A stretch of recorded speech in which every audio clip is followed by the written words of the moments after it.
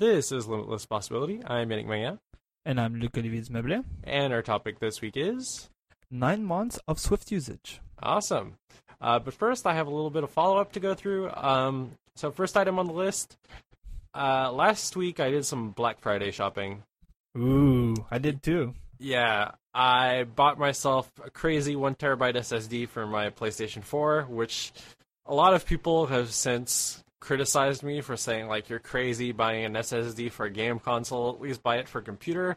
To which I reply, well, I've been SSD only for 5 years now on all of my computers, so that's not really something that would change much.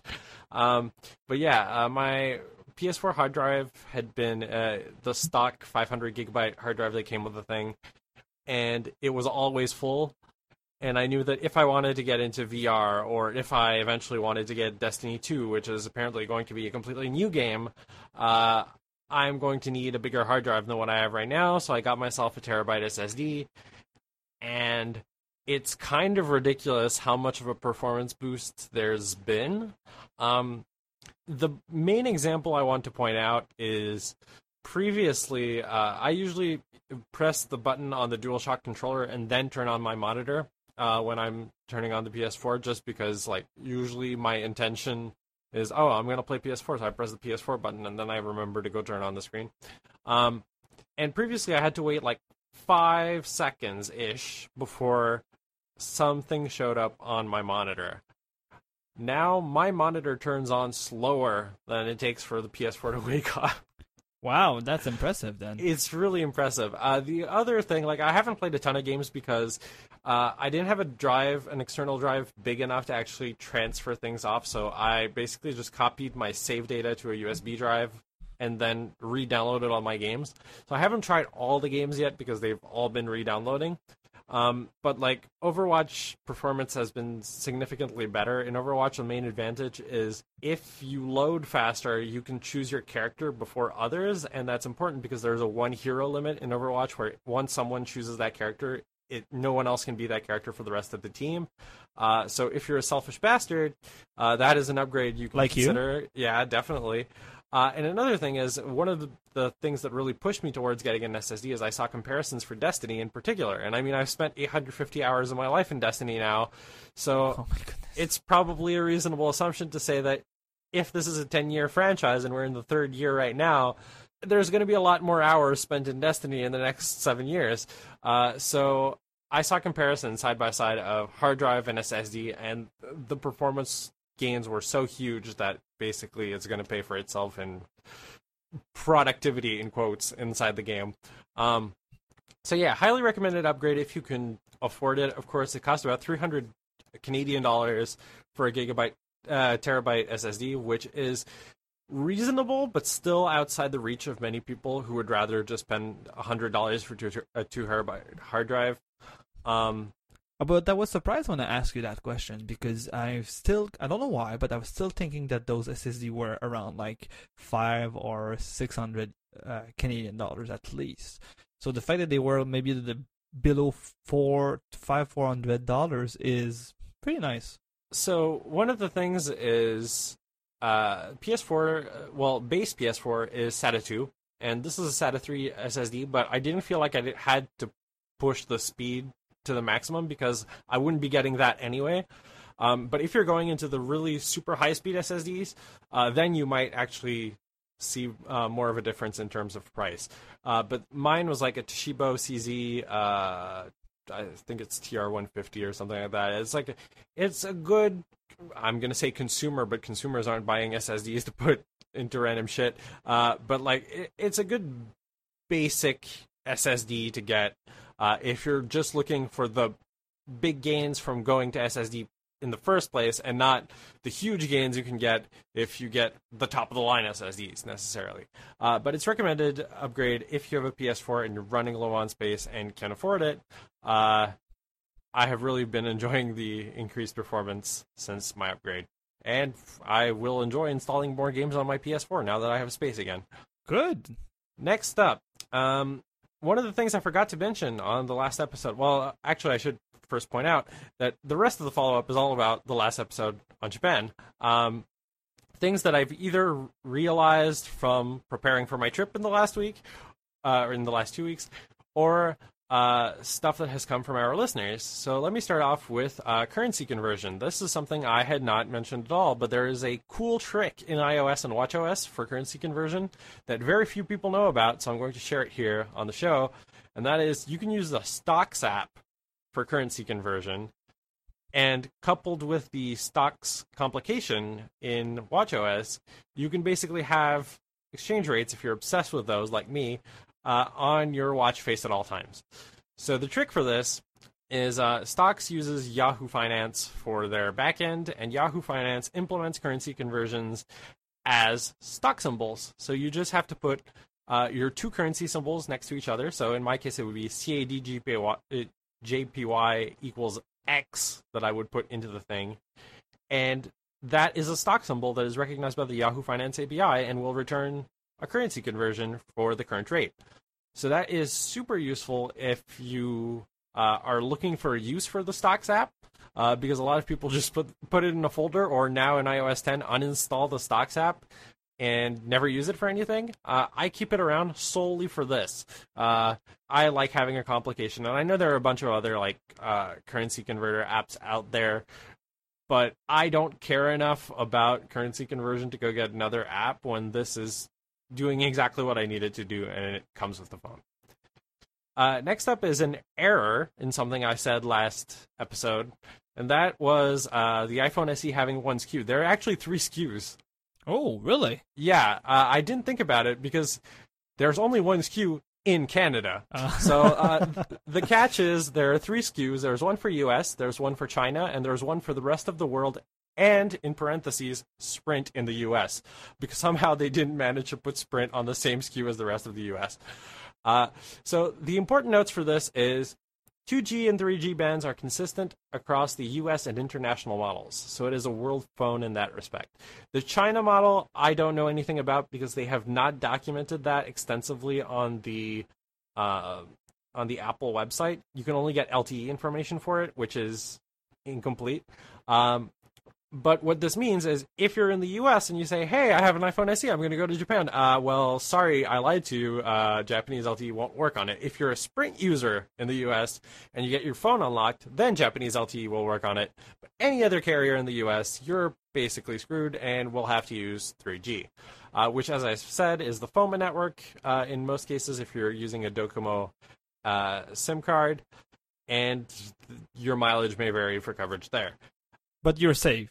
As far as I understand, you're safe with the normal phone or the international model. Yeah. Okay, good. If you bought your phone anywhere else aside from China, Japanese LTE works. Oh, good. So that is cool. The problem is, it's probably not going to stay this way in the future because Suica support added an extra SKU to the iPhone 7 line, and guess what? The international models don't support Japanese bands anymore. Huh, interesting. I didn't know that part too. So that's why it's a different SKU. So it has Suica and the Japanese bands. Well, I think they were going to do it anyway. Like, the reason China has its own SKU is not because the international phone doesn't support Chinese carriers. In fact, it does support Chinese carriers. It's because they have a bunch of different things that need to be turned off for censorship reasons in China. And I have a feeling that it's basically the same thing here, except, curiously, the Japanese carriers are missing from the international model anyway.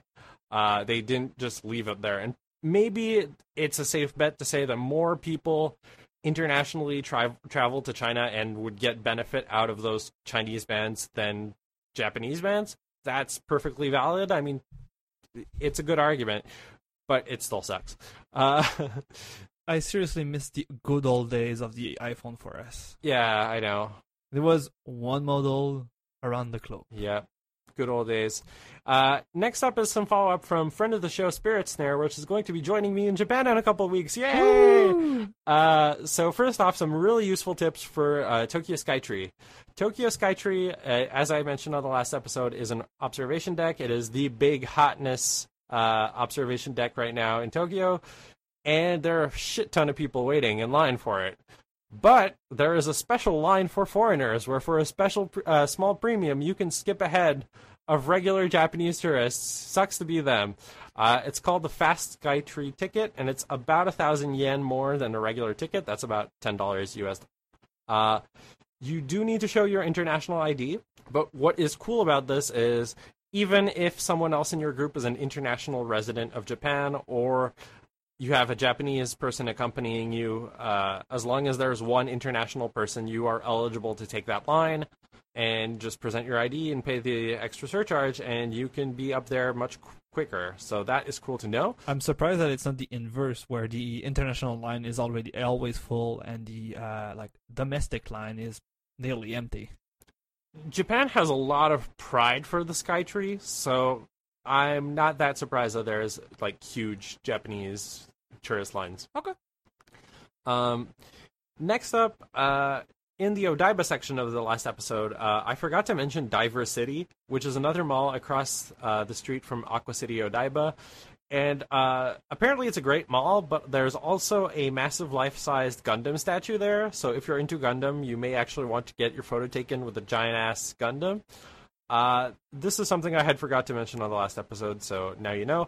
And you had a question on the last episode about bathhouses, about what the mix of old and young people was. Yeah, totally. And my friend is a big enthusiast of bathhouses, so he actually gave some insight on this, and he said that Sento, which are just public bathhouses, period, are not popular with young people at all. But onsen, which are natural hot springs, are much, much more popular with younger people and are more mixed, but still skews older. So he wanted to let you know about that. Yeah, so in a way, it's more like those natural like hot springs. In a way, they're more like what we have as spas here. So it's skewed to older people, but it's more like trendy now, and it's part of like nice activity to do in cities. So younger people also attend to those places. Yeah, and there are some absolutely beautiful ones in the countryside as well. So if you're doing the tourism stuff, I think that could be really attractive. So that's it for my follow-up this week. I know you had something to say before we go into the main topic. Yes, as a last reminder, I would like to remind our listeners that this is the last episode before a long hiatus. Yannick mentioned a lot during follow-up and last episode that he's going back to Japan this year, and I would like to wish him a good trip. And I will be on the plane while this episode is posted. Yes, because for a rare occasion, I'll be the one doing the editing and posting the episode. So if I screw up something, you can blame me. So for once, I have to say, send an email to me. So we are taking 2 months. Yeah, the 2 months is approximate. While Yannick is in Japan, make sure to follow us on Twitter, on our personal account or the podcast account. We should have news in January about the 2017 run of Limepo, and so in late January, when Yannick is about to come back here, we'll get more news. And stay subscribed to the podcast, because there might be a special treat sometime in January. Just saying. Yeah, we will try to do something. It may not be a full episode like I think it was last year that we done that when you were in Japan. But we are maybe planning something special as either a New Year's gift or a Christmas gift. Yep. Good. So now let's talk about Swift. I did mention that we are keeping the best topic for last. It's maybe the best topic, but at least it's the topic we teased a lot. So this topic is about my personal and mostly my professional experience with Apple's newest programming language, Swift. So let's jump into this big topic, because I have lots to say. I'm sure Yannick has some too. So first we'll start with the background about my job, because I think I don't think I've spoke into details about my GOB job, and mostly just like referred that I was an iOS programmer. So I started 2 years ago working at a company called Lightspeed POS, and it's located here in Montreal. I've been hired to work on a quote-unquote new, because this app is officially now 3 years old, but it's an application called Lightspeed Retail POS for point of sale. Just to give a small background about some of the application. This application was most of it is on Objective-C, and obviously since the last 9 months our team is adding new stuff in Swift, And obviously, the oldest part of this application is about 3.5 years old. So now that is out of the way, I want to talk about the beginning of our Swift usage personally and also professionally. Personally, I did not use Swift 1.0, maybe a bit of 1.2 personally, but at work and in my main Swift usage started in around Swift 2.1, which puts it in last March. Also, it's topics that will come back later, but we haven't lived a major Swift migration yet. We did felt the pain regarding the pain related to a release of new Swift version. So we did do minor Swift version by upgrading our code base from Swift 2.1 to Swift 2.2, and then when Xcode 8 got released, we did the same migration from 2.2 to 2.3. What about the great renaming of Swift 3 and Swift 3 itself? We've played a bit with Swift 3, and we also started to planning this migration, but because of timing constraints for work and also for our recording schedule, I plan to give an update after our hiatus. It might be my subject when we come back, because right now, as we speak, the migration is planned during our hiatus of the podcast. So I'm sure I'll be able to bring back and maybe do another Swift episode mainly focused about Swift 3. So before I jump into some of the areas that I want to talk, especially about Swift, either feature or more like design thoughts, I have a question for you, Yannick. I can see where this is going. Where it is going then? You're going to ask me what my experience with Swift is. Oh my goodness, you're so good at knowing what my questions are. Maybe I'm way better than you last week when we were trying to... Oh, come on. Okay. To be honest, I was so immersed in all of the information you gave me that I had seriously no question. I have a couple of them, and you all answered them, so... Oh, that's nice, But nice. if I recall correctly, before I start, you did live 1.0 to 2.0 migration because you started using Swift in the 1.0 days. And there were no issues for me whatsoever. Oh, really? Yeah. Oh, okay.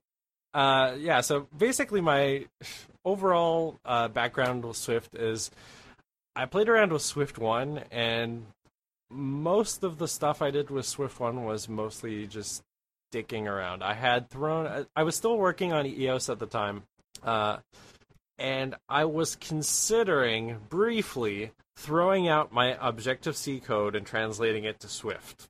Oh my, I'm so happy that you said that. And I spent a week trying to do this with Swift 1. And let me tell you, it wasn't pretty. It was one of the most frustrating experiences I had had in my life as a programmer. And I basically messed around with it, and I saw lots of promising things, but it was so much of a headache to actually get to work correctly that I put it on the shelf and said, okay, screw this, I'm going back to Objective-C, and we'll see in a year if this works any better. And Swift 2 fixed a lot of the issues that I had with it. There were lots, I was using this literally the week after they announced Swift, right? So it was obviously not ready for production. And one of the things is EOS was especially dependent on stuff first of all, I was using what was it called? Facebook's animation framework, whose name I've forgotten. Pop. Pop. Oh, I was about to say which one. Yeah. So Pop is written in Objective-C++.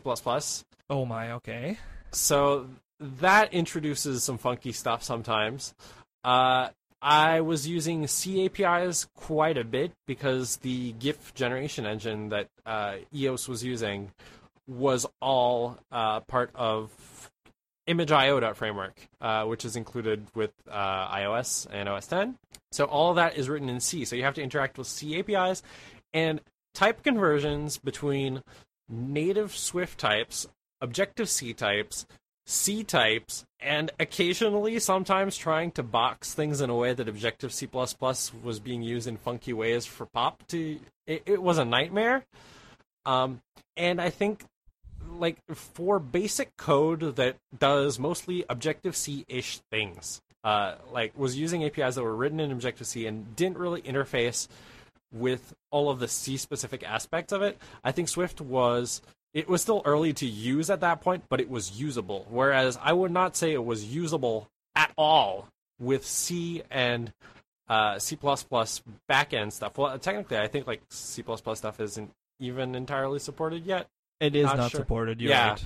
So, like, trying to mess with those aspects, it wasn't ready for that until Swift 2. Swift 2, the C stuff at least got out of the way, and lots of the type-related stuff got nicer, and I think it was just a much better experience. Where with Swift 2, I felt like I could actually write applications with it and not want to kill myself.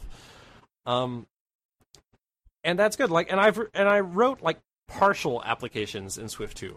So none of them have shipped because they were sort of in my last year when I was sort of flailing around at the end of the summer, and I was like, well, EOS isn't selling, and I need to do something, so I'm going to work on like 3 of these really small apps that I can ship at the end of the year. And none of them actually got far enough to be in a shippable state when I needed them to be, so I sort of started looking for a job, and that's when I started working at the insurance company. But like I had a good time writing those applications. It's just that I wasn't productive enough in that time to actually get them out. And at that point, the main frustration I had, which is a story we've told numerous times on this podcast, is just APIs that are broken in Swift.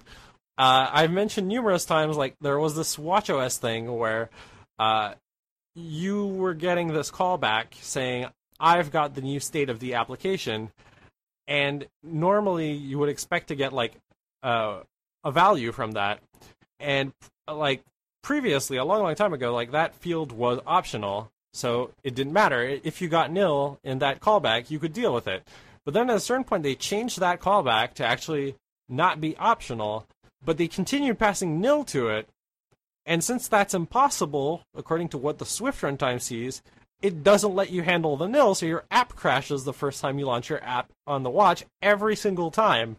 There was like no fix for that I could do because that's just how Swift is by enforcing these things. And like I don't think that's necessarily a fault of the language, but I think it is something that is going to prevent people from using the language when things like that become possible. Whereas in Objective-C, worst case scenario, you would get a nil object, and if you actually called something on that null object, it would just get ignored, and it wouldn't be a big deal. So, like, that's one specific example where I was super frustrated because I had chosen Swift, I was then put into a situation that I simply could not resolve without switching back to Objective-C, and that pissed me off. But otherwise, like, I've had good experiences developing in Swift. I haven't really played much with Swift 3. I've written like parts of an application for stuff that I was dicking around with and probably won't have enough time to finish before I go to Japan. But like it's been fine. It has been very similar to Swift 2 to me, except the names for stuff has changed. But like totally. I wasn't migrating code over. I was just starting from scratch again, so I don't see as huge of a difference. Oh yeah, that's less of a pain for the devs, especially for you. Yeah, and I guess like if I look at like I follow this one pro Overwatch player who also happens to be an iPhone developer as a day job, and he basically said like I don't understand why how Apple is trying to convince people to switch to Swift because every single year there is this huge migration, and arguably you can say Swift 3 is going to be the only one of this scale, right? It's never going to happen again. They did this to like put the groundwork to say this is what Swift is going to look like from now on, and from this point it should be more incremental stuff. Like I get that, but right. It's you know not. What? I'll stop you there because you're going. I'm bit spoiling too the deep. thing. Yeah, you're not spoiling too. You're just going a bit too deep for now.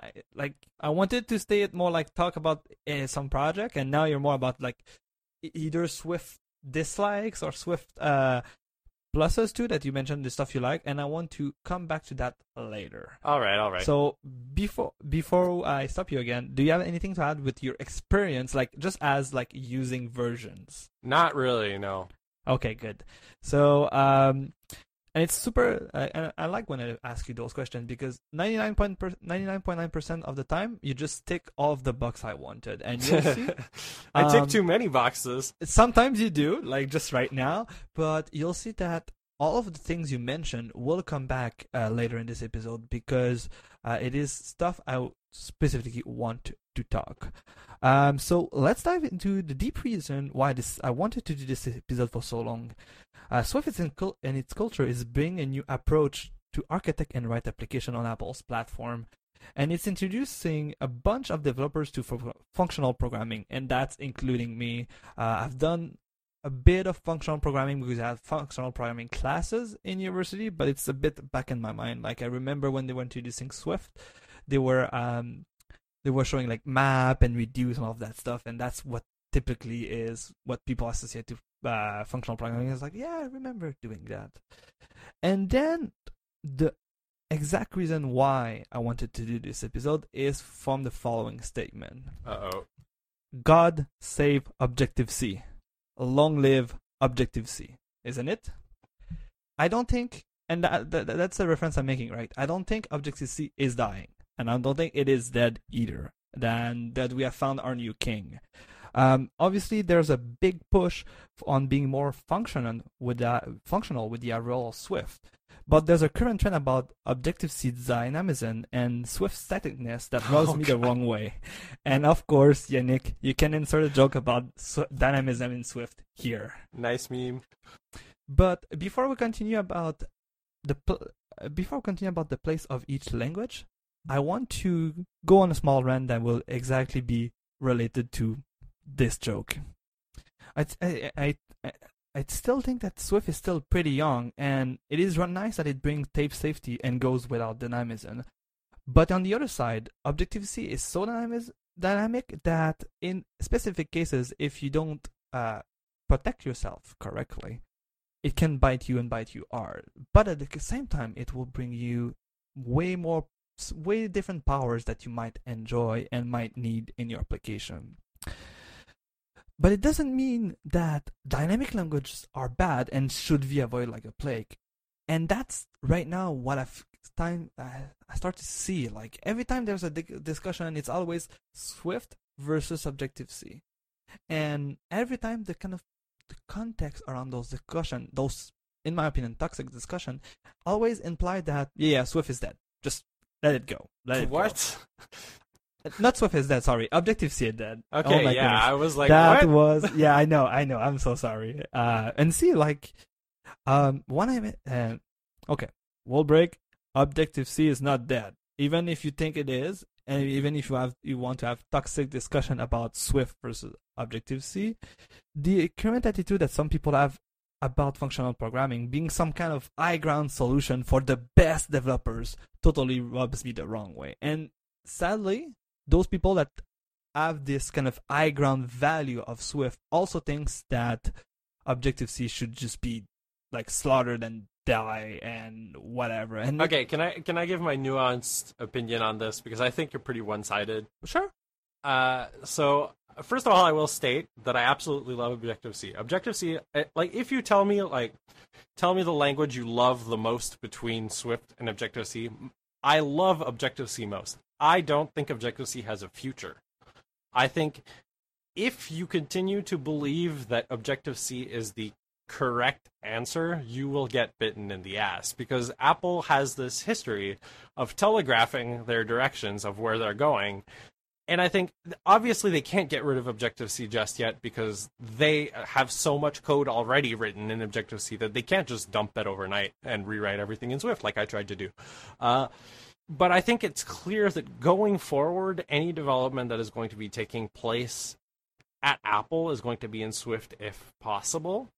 And I think that they're just going to push Swift until Objective-C becomes such a minority thing that it basically doesn't exist anymore. And I think the parallel is sort of like, it's not exactly the same, but it's sort of like iPads versus PCs, right?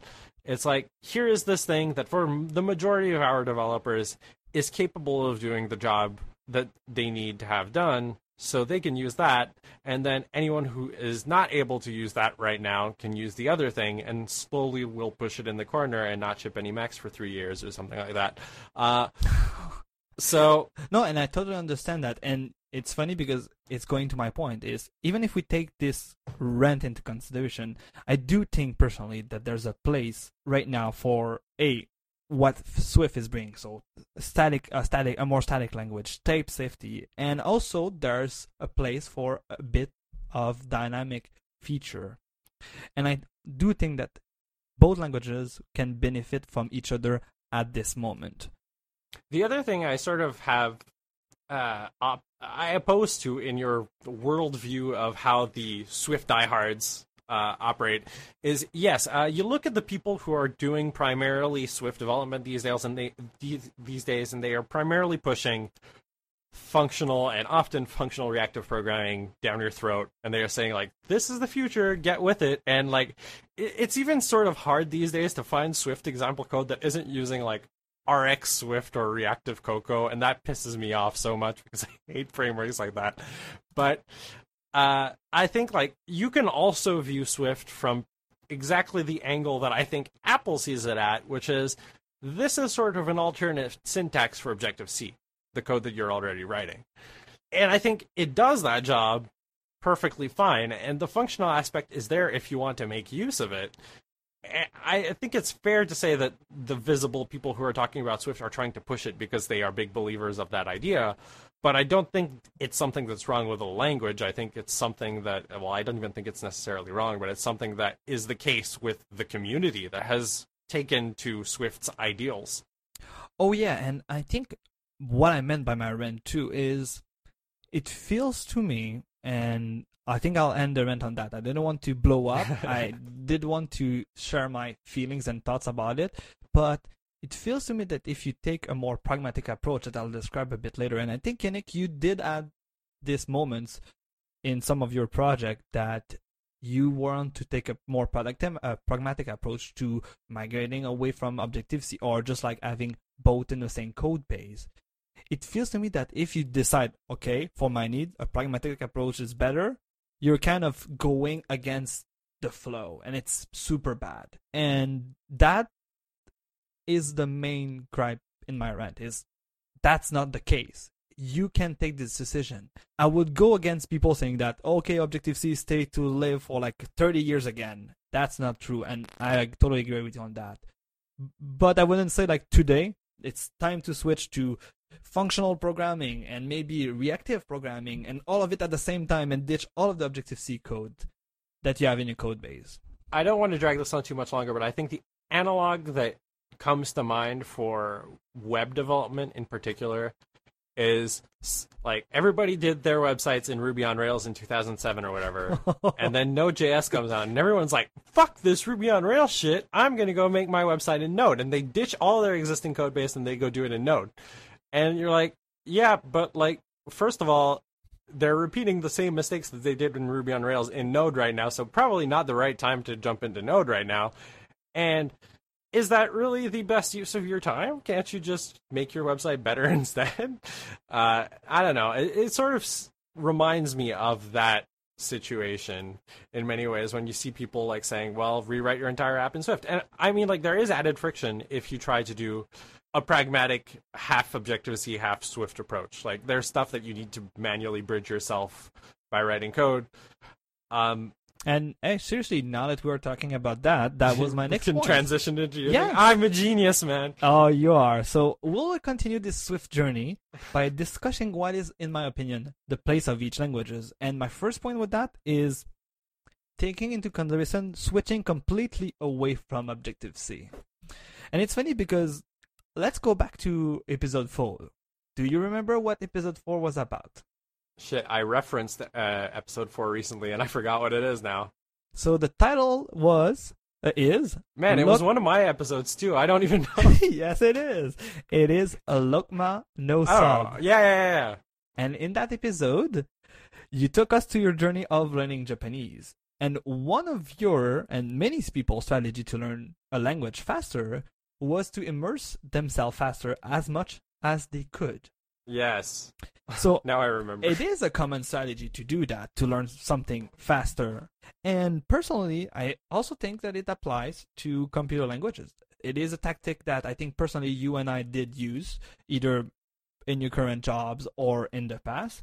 And that's why I think since Swift's introduction, we can find tons of resources. You mentioned a couple of blog posts about teams, people completely rewriting application in Swift. You also tried to do it with from Objective-C to Swift in the 1.0 beta days. And obviously, there's advantages to that approach, and I would like to enumerate some. I think you mentioned, so I won't stay too much on that, but some advantages are it makes easy to implement and design your application in a Swifty way. And for some people, and that's why I decided to call it Swifty way, because for some people right now, what makes an application Swifty in its code design is not pretty clear, right? When we look at Objective-C code, yes, there's different code style, but all of those code style kind of refer to a way to write Objective-C code. Like it's kind of, I wouldn't say a Bible, because I don't want to make religious quotes and religious references with all of the Apple stuff. But it's easy to understand, okay, this person understands how to properly write Objective-C code the way that Apple kind of describe their guidelines to properly write Objective-C code. And right now we don't have that. People start to bring those, and migrating away completely from Objective-C makes it even easier to completely immerse yourself into one of those approaches. Small tangent on that. Do you think that one of the reasons that RX Swift and Reactive Cocoa have been getting so much popularity in Swift is because they sort of offer this sort of framework under which you know how to structure your code, whereas there's no real style or idioms developed for Swift officially by Apple to actually fill that void in absence of one of those frameworks? I think it helps, and those, from what I've heard, those framework were a bit, they add their kind of, oh my goodness, again, religious and cult terms, but they have their following in the Objective-C, in their Objective-C code base. But when you were using those frameworks in Objective-C, you see that it was completely different. It felt different. And I don't have first-hand experience on those, but I've seen code from friends and colleagues that showed me. And you see that, it's a different paradigm applied to a more Objective-C paradigm. So it has this conflict. Whereas in Swift, like you're saying, maybe Swift right now is a more malleable to those paradigms that they have some common knowledge, common themes, and the malleable part can be used to make it fit more something like RX Swift. Cool. Next point, make use of Swift-only feature available throughout your code base. And that's a point that will come out in this episode, because I think it's on the plus list here for migrating away, and it's also on the downside for keeping a pragmatic approach. And obviously there's tons of approach to make your code use most of the Swift feature, and sadly some of those features are not available in the Objective-C to Swift and Swift to Objective-C bridge that Apple is providing when you use both languages in the same application. But at the same time, Apple have been updating Swift throughout the minor and the major and the minor version, and adding more functionality to this bridge. So when I did that, take into consideration that my kind of field of vision is more on Swift 2, where some of those some of those Swift features that are not available through the bridge is pretty limited. I think a good example of this is lightweight generics that was recently added to Objective-C that fits some of the paradigms of Swift. And obviously, and I think it goes back to all of the discussion we just had about RX Swift, is if you're somebody that loves bleeding edge technology, you just want, every time I do something, fuck the old thing, I'm starting new. And it kind of, I think your example of Rails and Node.js is pretty that. Is people, and those people will never get away, and they have the right to stay here, and they have the right to say, okay, I want to always be on the latest alpha beta version of a technology to make sure that I'm the first one using it and paving the way. Well, yeah, I think that's part of the other appeal of being one of the first people to like switch entirely to Swift is you become immediately aware of what the limitations of Swift is, because if something you were doing before is not easily doable in the new thing, you'll know, because it's not going to be this class that you forget to translate to Swift, like when you're incrementally doing it class by class. You'll find out straight away, because like if it's a core part of your application that doesn't translate, then it's game over from there, right? Totally. Yes, totally. But on the other side, we have you'll have to justify seriously rewriting a whole application, and depending on your code base, you have like application like you mentioned that are pretty small. Maybe they were being developed at this moment, and you have like, I wouldn't say old, but like I would say like mature code bases where you have like a couple of thousands of files, and I don't want to know how much lines of code in them because they are mature products. And rewriting your application completely in those cases is a hard pill to swallow. Yeah. And obviously, this is the types of product I'm working on. This product is 3 years old. Yes, I wouldn't say it's an old application, but it is a mature code base. I don't have numbers about those lines because I was too lazy to take a look at them. But one of my colleagues, while planning the Swift 3 migration, just took a look at the number of Swift files and lines of code we add, and the number is pretty big.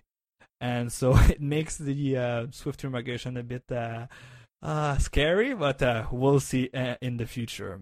So obviously, this is not the approach. Like, we're not doing a completely rewrite of our application at work. We've decided to use a more pragmatic approach to this transition, and the pragmatic approach will be described in those following terms. So we are always good at staying up to date on Xcode. So we also update our project to make sure that it is super easy to add Swift in them, while understanding that we still have to work in a Objective-C code base. And the main downside that this approach has for sometimes for us and for maybe more Swift cutting edge people is the way we use Swift right now feels more like an Objective-C 3.0 and less than the new way of thinking that Swift is bringing to the table. Obviously, bringing more Swift code into our application helps me and us learn a bit at a slower speed, but still following the trend and following the flow, the new Swift paradigms, without feeling that everything is changing all the time. And we'll come back to the migrations a bit. Obviously, like I said, our vision is a bit tinted because we're not on Swift 3 yet. So the Swift 3 migration might affect our definition of pragmatic Swift in our projects.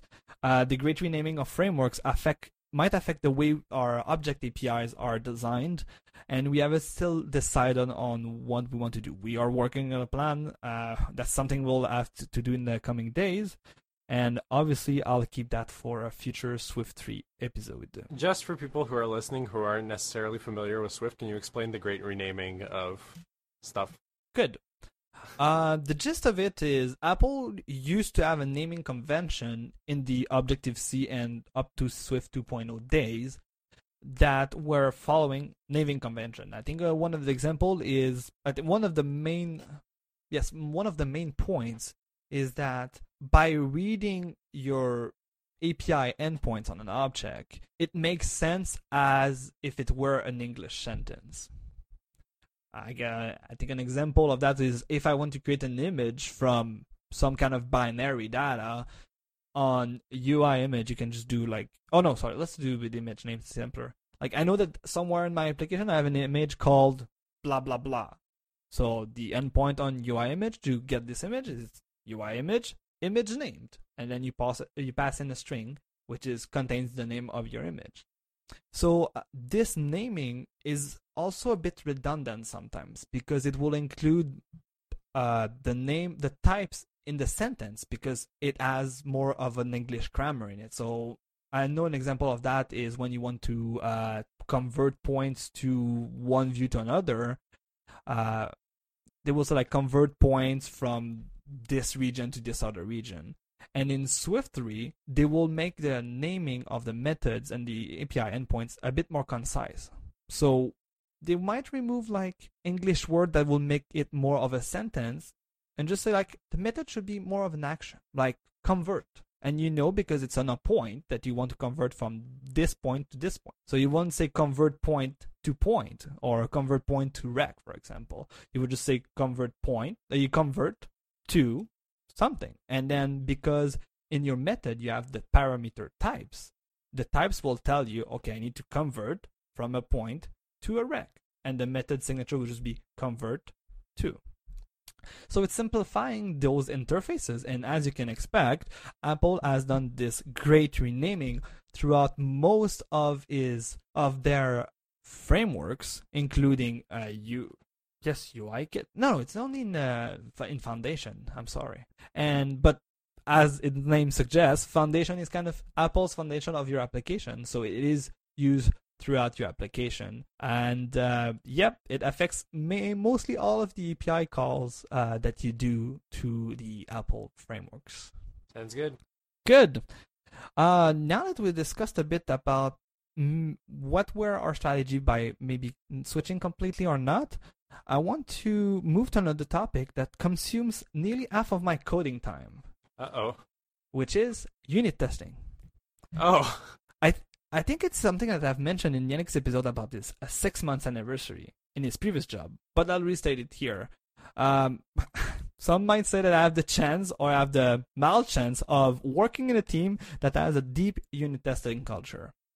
So sometimes when I talk with people that doesn't do unit testing, I have a unit test bias. So one of the first questions we had when we started to integrate Swift is, how is Swift affecting our ability to write unit tests? And if you're only using Apple's XATest suite, everything works as it used to be. The same feature available, maybe the name of the method changed a bit. Some API have been replaced to be more like, in a way in Swift, everything is like equatable, or not everything, but like it's easier to verify equality on stuff, so you don't have to do, okay, I want to specify pointer equality, or I want to really specify just, are these two objects contains the same data, even if there are two different boxes. So in our Objective-C test, we've decided to use the mock object strategy to facilitate testing our code base. As a reminder, mock objects are objects that mimic the behavior of real objects, but gives you a way to control what is this behavior. I think the best example I can give you is if you were to test a view that needs to trigger a network call, in that view controller, for example, you wouldn't want to talk to the network directly in your unit test and wait for a response. You just want to talk to an object that has the same facade as your network layer, but is not the real network layer. So you can simulate response, simulate errors, and makes it easier to test whether your view controller reacts to those behavior. So it is super easy to abstract those behavior in a controlled way, and this is where mock objects shine. If we apply the mock object concept to Objective-C, we'll see that Objective-C's dynamics aspect makes it a good candidate to dynamically create those objects. You can use reflection to automatically fake the API on an object and control its behavior. Right now, there's kind of two libraries, third party, obviously, because Apple doesn't provide a mock object library in their own IDE, but there's two third-party libraries that I've seen in Objective-C that is easily available to make use of mock object, and there is OCMock and OCMockito. I'll be honest, I wasn't there when this decision was taken on which library to use, but we've decided to use OCMock too. I think the main reason is when we decided to use it, to choose one, only OCMock was out. I think OCMockito was like released in 2014, but OCMock 2 is pretty old and it's pretty stable. And it has been a lot of people using it, and it has been around since 2004. So taking into discussion that we like to isolate the behavior of our object and the dependencies, how does a library like OCMUC fare in the world of the Swift? It does work, but it has its limitation. And we didn't mention a lot that Swift is more static. It's like you define something, and when you run the application, you cannot change an object. Whereas Objective-C, if you want to add behavior to that object while the application is running, you can define that. And obviously, OCMUC uses those dynamic behavior of Objective-C to implement those objects. So it requires your Swift code, your Swift classes, to be NS object-based Swift classes. And the other limitation is we need to migrate to the new version of OCMUC, which is OCMUC 3. And it is required for Swift because Swift OCMUC 2 was built as a library and not a framework. And that's a problem we run into because since its beginning, I think they are fixed now. It's a bit weird because we took a look at that every 6 months since the release of OCMUC 3, but in its beginning, OCMUC 3 was slower by a big factor, like by a 10 times factor, if I recall correctly. So imagine when your unit test takes 2 minutes to run, they take 20 minutes to run. It's a big problem. So that's why we never migrated to OCMUC 3, which in this case limits our ability to use the mock object concept to have a good unit test suite. So we still decided to use that concept in Swift, but we'll have to look at different tools. And right now, the tools in Swift, there's some tools that can kind of generate, that will read your code and read the classes you've specified that you want, and maybe generate those mock, but it is not as easily usable as what OCMUC were. So we decided to rely on a more bare-bone technique to do mocking. And it's more like it has been kind of used. All of my colleagues say that it was like when they look at the unit tested Java or C++ code base, it is kind of the default bare-bone technique to do mocking those languages, and it's just to subclass your class, and when you subclass it, you just mock the behavior. So you fake what it needs, and that's it. And that will run into conflict because part of Swift 3 oh God, I forgot. Yes, subclassing has become into a big topic. We still haven't decided what we'll have to do with that, and we still need to understand what the final and the default public access means in the Swift 3 land, and what we need to have. Because just to give our listener a quick reminder, it has been a big discussion in the Swift evolution before Swift 3, where people wanted objects to be final as default. And what final means is you define its behavior, and an external user of that object cannot modify or increment its functionality. So if it defined a convert method to convert from type A to type B, I cannot say like, oh, I want to take this behavior and just modify it a bit to my need. So I want the original behavior plus removing a case or adding a case. So in this is where the subclassing, like in broad strokes, shines. And if the developer of that object decides, no, this object should work this way, stay this way, then it becomes impossible to subclass behavior and to override method functionality. And that has been a big topic. And I think I'll be able to bring back an update in my Swift 3 episode about that and see what we do. Before I go on specific features, do you have anything to add? Not really. Okay, then right now we'll talk about features I enjoy, and feature I wouldn't say that I don't not dislike, but I think the best way to put it is feature that I'm not getting used to yet. And I think it's those features, the more I use Swift, the more I start to better understand them and see their potential. So features I enjoy. Earlier I referred to Swift as Objective-C 3.0, our usage of it. And this term was coined by my colleague and friend Bertrand. And it's funny because we were having this this exact discussion, like what we liked and a bit dislike, and where we want Swift to go. So it's funny because it is part of the discussion that can help me draft this section. So first feature I gladly enjoy, even if it could be limited when you use it over the Swift and Objective-C bridge, are enums.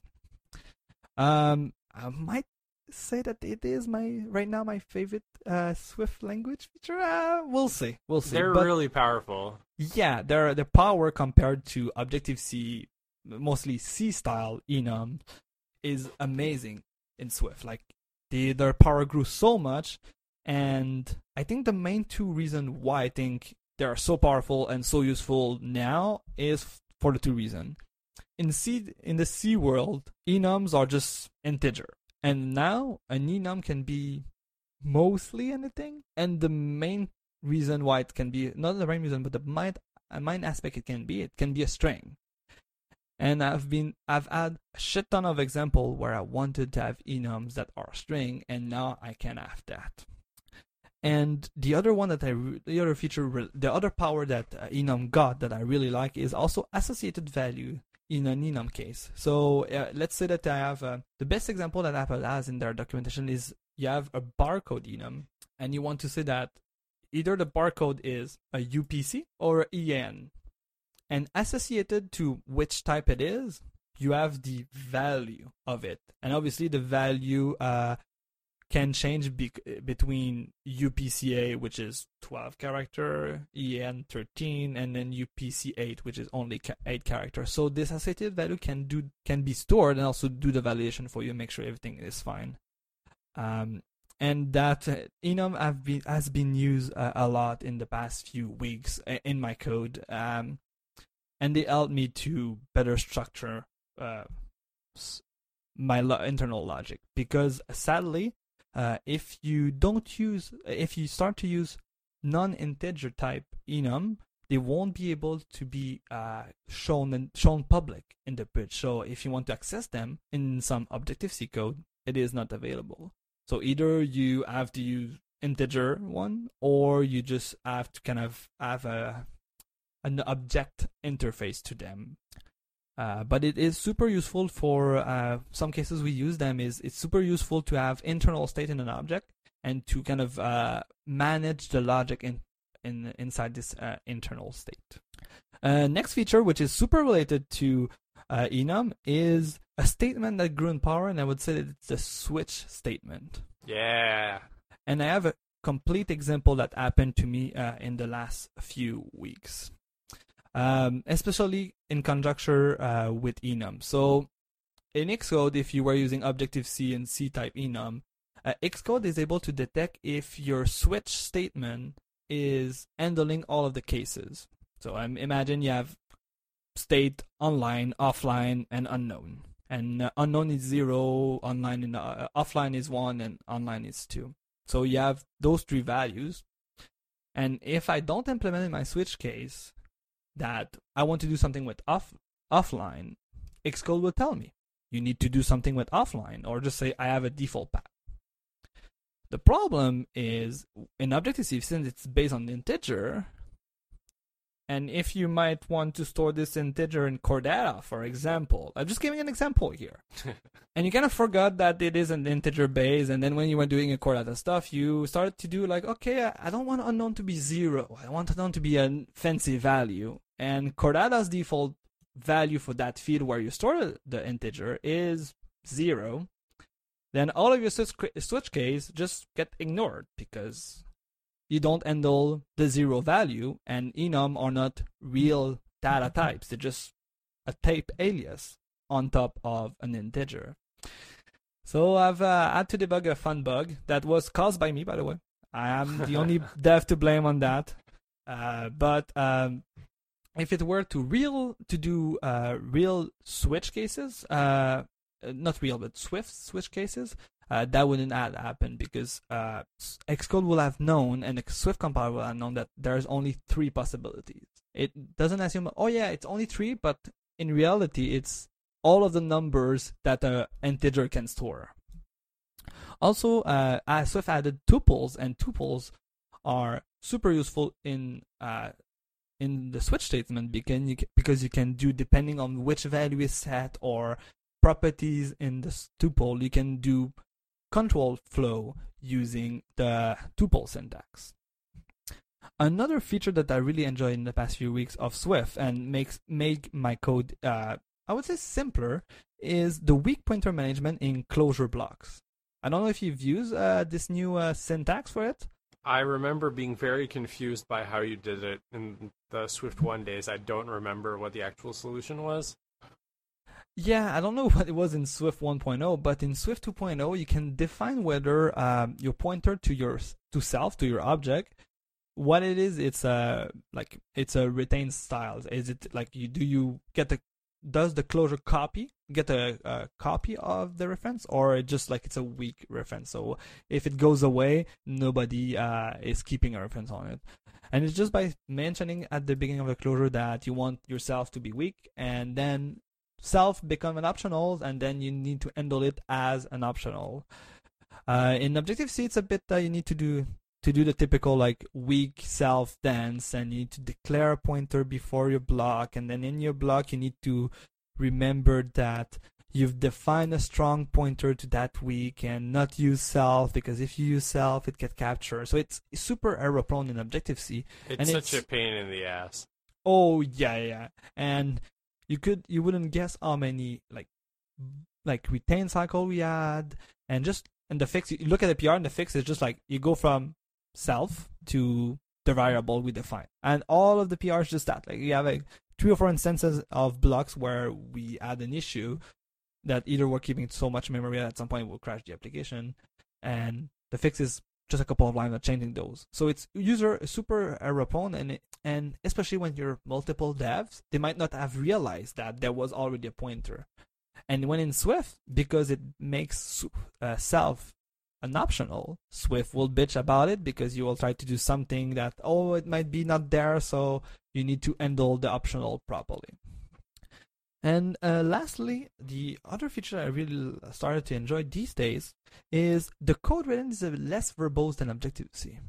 And what I mean by that is the way you define either a struct or an object, a class, especially if it was a class, you had to have at least 2 files. And for my case, for our case at work, it is minimum 3. So in Objective-C, you have the header file, the implementation file, and then you have the test file. And if it's a view controller, you might have a zip file. So, and in Swift, you just have your Swift file, which merges both the interface and the implementation. Obviously, what I've become to realize, it's kind of a plus minus. I love those, like, I love some part and I hate some part of it. This is exactly one of them. I'm still on the plus side. I still like this feature. But what I've started to become is sometimes when you look at other people's code, I want to see the interface. I don't care about the implementation of it. I just want to see the interface. But at least Xcode is there for us when it doesn't crash. And there's a feature to just see the generated interface. So Xcode, with all of the semantics of Swift, is able to generate that for you, and you don't have to maintain it yourself, because part of the implementation file, there's some keywords that you use that forces you to do that, and then Xcode is just able to read that and generate the interface file for you. Before I go on the feature I'm not getting used to, do you have any special mention that you like to do now? It's been so long since I've written Swift that I can't really think of anything at the top of my head. No, that's okay. No problem. Now we'll go on the stuff I'm not getting used to. And the first one is, it's part of the rent I had. It's like not all of them, but some of the functional programming feature, and I think one of them I'm still officially not getting used to and still trying to understand their usefulness, is global function. I think that the main reason why I don't get this feature is because I don't use it, and I don't see how it could be a tool in my tool chain, so I'm not able to better understand it and then use it properly. Maybe if I were to do more functional programming, I would understand their usefulness, but I'm just trying to be transparent. I don't have any content about them because it's something kind of in the other side. It's not on the dark side, just on the other side. It's a feature that exists. There's some concept attached to it. I think I could put Like if we say that Objective-C has lightweight generics, then I could say that it's strong weight generics in Swift, and all of the part that Objective-C doesn't support in generics is kind of it's vague in my memory. I've seen them in previous languages, and to understand how Swift does it compared to the languages I've seen and compared to the lightweight generics we have in Objective-C, it's vague. I think Swift 3 will help me because it will import the lightweight generics from Objective-C to Swift. So now those lightweight generic will be part of the bridge, and some generics, if you don't go too strongly in them in Swift, they'll be able to be exposed in Objective-C. And now we go to the main last two topics that you and I mentioned a lot this episode: lack of source code compatibility and lack of binary stability and compatibility at the same time. Let's start with the first one. Even if and personally I haven't migrated any project, I don't have right now any personal Swift projects, but even if we haven't migrated major Swift code from one major version to another, it's not fun, and I don't enjoy updating our project to the latest Xcode because it becomes so much a pain in the butt to do. Maybe it's because I'm stuck with our old habits. Like, I remember not a long time ago that when you wanted to update Xcode, the main problem you have is either because Xcode is giving you warnings like, can you update me to the latest version? So you have a warning just to update the metadata in your Xcode project. And then by doing that, sometimes what happened is you also have, like, Xcode will enforce stricter build settings, or it will expose new build settings. So your code might fail those, and then you have to fix them. But usually, we were good also at keeping our code up to date to the latest iOS versions. So if we were to move to a new Xcode version with the new SDK, yes, we were having sometimes major issue to not use deprecated APIs. But in general, migrating from minor version of Xcode, like we did for Xcode 7 to Xcode 8 for Swift 2, for most of the Swift 2 era, it has transformed itself from being super easy or mildly complex in rare cases to always being a pain in the butt. And I do know that this is part of the roadmap to Swift 4. The source code compatibility should come, quote unquote, with Swift 4. And I couldn't be more impatient about it. I really want it to happen.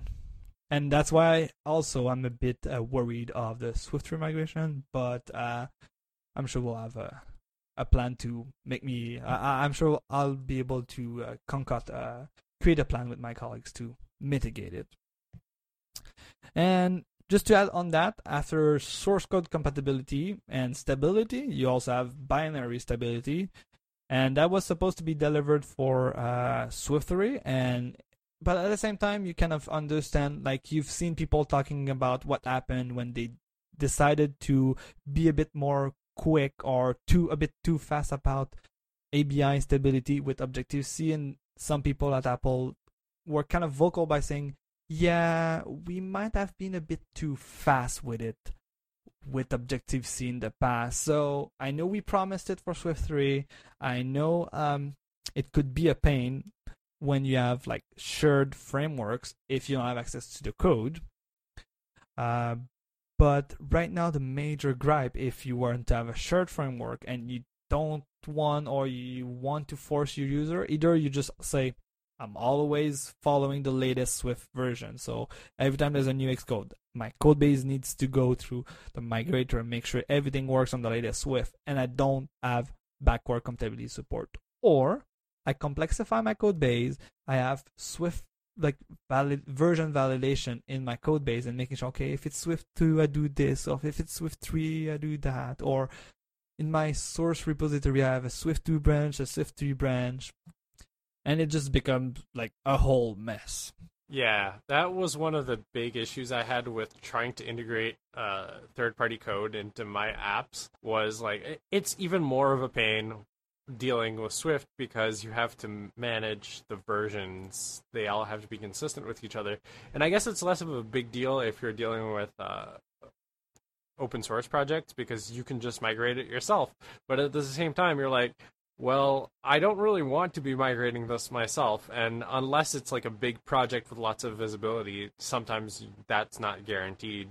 And then you sort of have to maintain it for yourself. Otherwise, it doesn't continue moving along with you.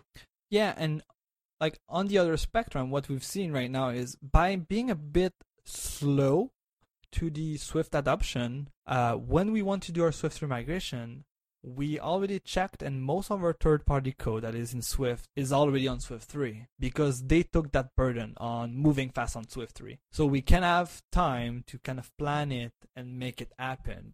Compared if we were to ship open source framework, and I'm not playing about future plan here before somebody about my job ask about it. Like, if we were to do that, it will make a burden on our team to update it like most of the third-party open source code had to do. And if you have a closed source framework, it's still the same. You kind of need to have a Swift 3 binary, Swift 2 binary, or Swift 2.3 binary.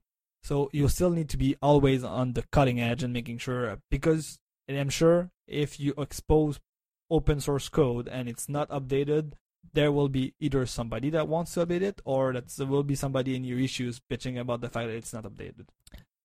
And that is officially what concludes my episode on Swift.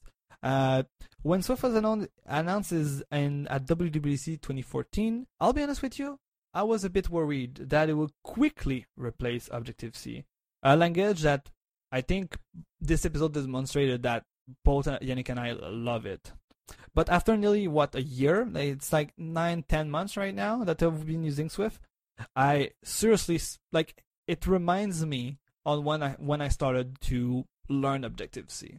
Especially with my knowledge of more C-based languages, more like Java-like languages.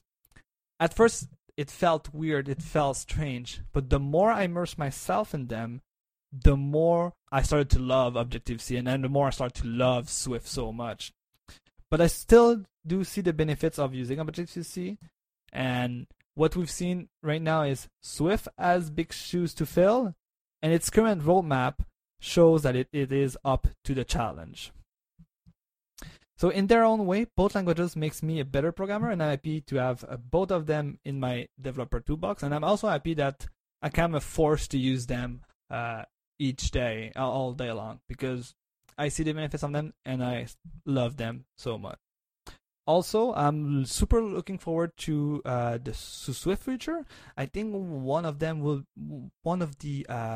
future point that excites me the most about Swift is the Swift on the server work group. Apple is is putting their kind of idea and say like, oh yes, part of the Swift project, we will have a Swift work group to help third-party people, or maybe create our own platform to do Swift on the server, to create more backend Swift. There has been a couple of projects to do Swift on the server, and now that Apple is putting some quote-unquote Swift money behind those projects, it is super nice.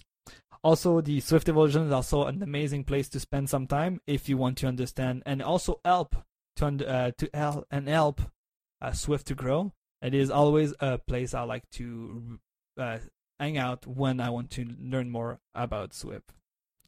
So that's it for this week. I hope this episode was worth the hype, because we've been talking about doing a Swift episode for at least 2 or 3 months. I think it's longer than that, way longer than that. I just have something to add before we close the episode, and that is, I think I'm a little biased towards Objective-C because my career for 6 years was basically doing stuff that is impossible to do in Swift now. Jailbreak tweaks are fundamentally dependent on the dynamic nature of the Objective-C runtime, and you can swizzle stuff in Swift, except it's limited to certain contexts. Like, you have to use Objective-C bridged objects if you want to do it in a sane way. Otherwise, the compiler can magically inline method calls anytime it wants, so you can't actually replace the implementation of methods globally for an entire binary and do it safely, which is sort of I mean, it's good if you're the developer of the original code. It's bad if you're the hacker that wants to have fun and fuck around with shit. So like, there's a certain aspect of me that is sad that sort of hacking mentality is sort of being lost with Swift. At the same time, like, I understand that there are security concerns with regarding that and all that stuff, but still, it was fun to hack on stuff in Objective-C while I could, and I just like it's so much fun to program in Objective-C. I don't necessarily describe Swift as being fun. I describe it as an effective tool for the job, yes, but not fun. And I think, like, we talk about, like, people moving to iOS because they find it a more fun platform to work on, even if it's not necessarily more effective. That's sort of how I feel about Objective-C these days. That said, I know that, like, the pragmatism of being an Apple developer is look at the signs that Apple is giving you and deal with that. And it's clear that Objective-C, while it's not like disappearing tomorrow, at least I hope not, its time is limited and its influence is going to be significantly diminished over time. And we sort of need to get on the hype train for Swift. So that's what I had to say as a closing comment. Before we do the traditional closing of the episode, I would like to plug something, if possible. Before you do that, I just want to add last thing, and then just regarding your fun comment. Yeah. And that's why I wanted to end in the conclusion saying, like, you know what? When Swift was announced, I was worried because my fun language might go away. And what I started to learn and trying to get is, no, it's not going away. It's being replaced by a differently fun other language. And maybe it's because you haven't found what for you is fun in Swift, or maybe sadly you might never find it. You might still think that all of the advantages for you personally of Objective-C is still worth it for you. And you might just bite the bullet and, okay, I need to work in Swift now, and it will be a tool and less fun. But now, even if I consider my usage of Swift and our usage at work of Swift more of an Objective-C 3.0 than a Swifty stuff, it is still fun to use. I'm not sad when I am forced to go back in Objective-C and do stuff. Go ahead. But at the same time, I don't have the urge to, okay, no, I need to modify just a method in this Objective-C file. I need to make it in Swift. Like, we completely rewrite this view controller, for example, in Swift. No, it's like I'm still enjoying Objective-C stuff, and I still enjoy when I can't create new file and making sure they are in Swift. Well, at least Swift is more fun than AppleScript. And on that note, on that.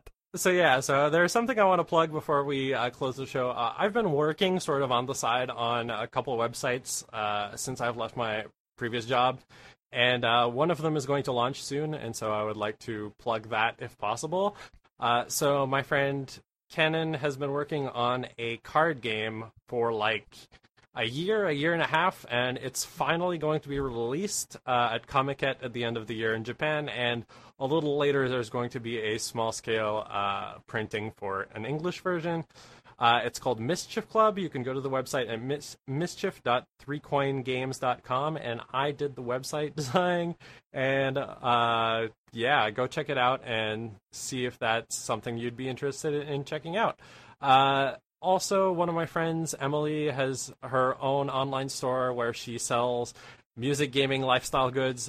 So if you know a music gamer or are a music gamer who would be interested in that kind of stuff, you can go check out her store at concon.tictail.com. There are going to be links in the show notes, which, coincidentally, you can find at limitlesspossibility.net/55. You can also find all of the episodes of our fine podcast at limitlesspossibility.net. The podcast is on Twitter at limipo_podcast. That's LIMIPO_podcast. You can also find us individually. I am at Sakurina, SAKURINA, and Nick Olivier is at Luconouche, LUCCONOUCHE. And that is it for the final episode of 2016, Limitless Possibility. We will see you in 2 months. Yeah, in somewhat 2 months. I would like to take a minute and maybe wish our listener happy holidays and happy 2017, I guess. Definitely.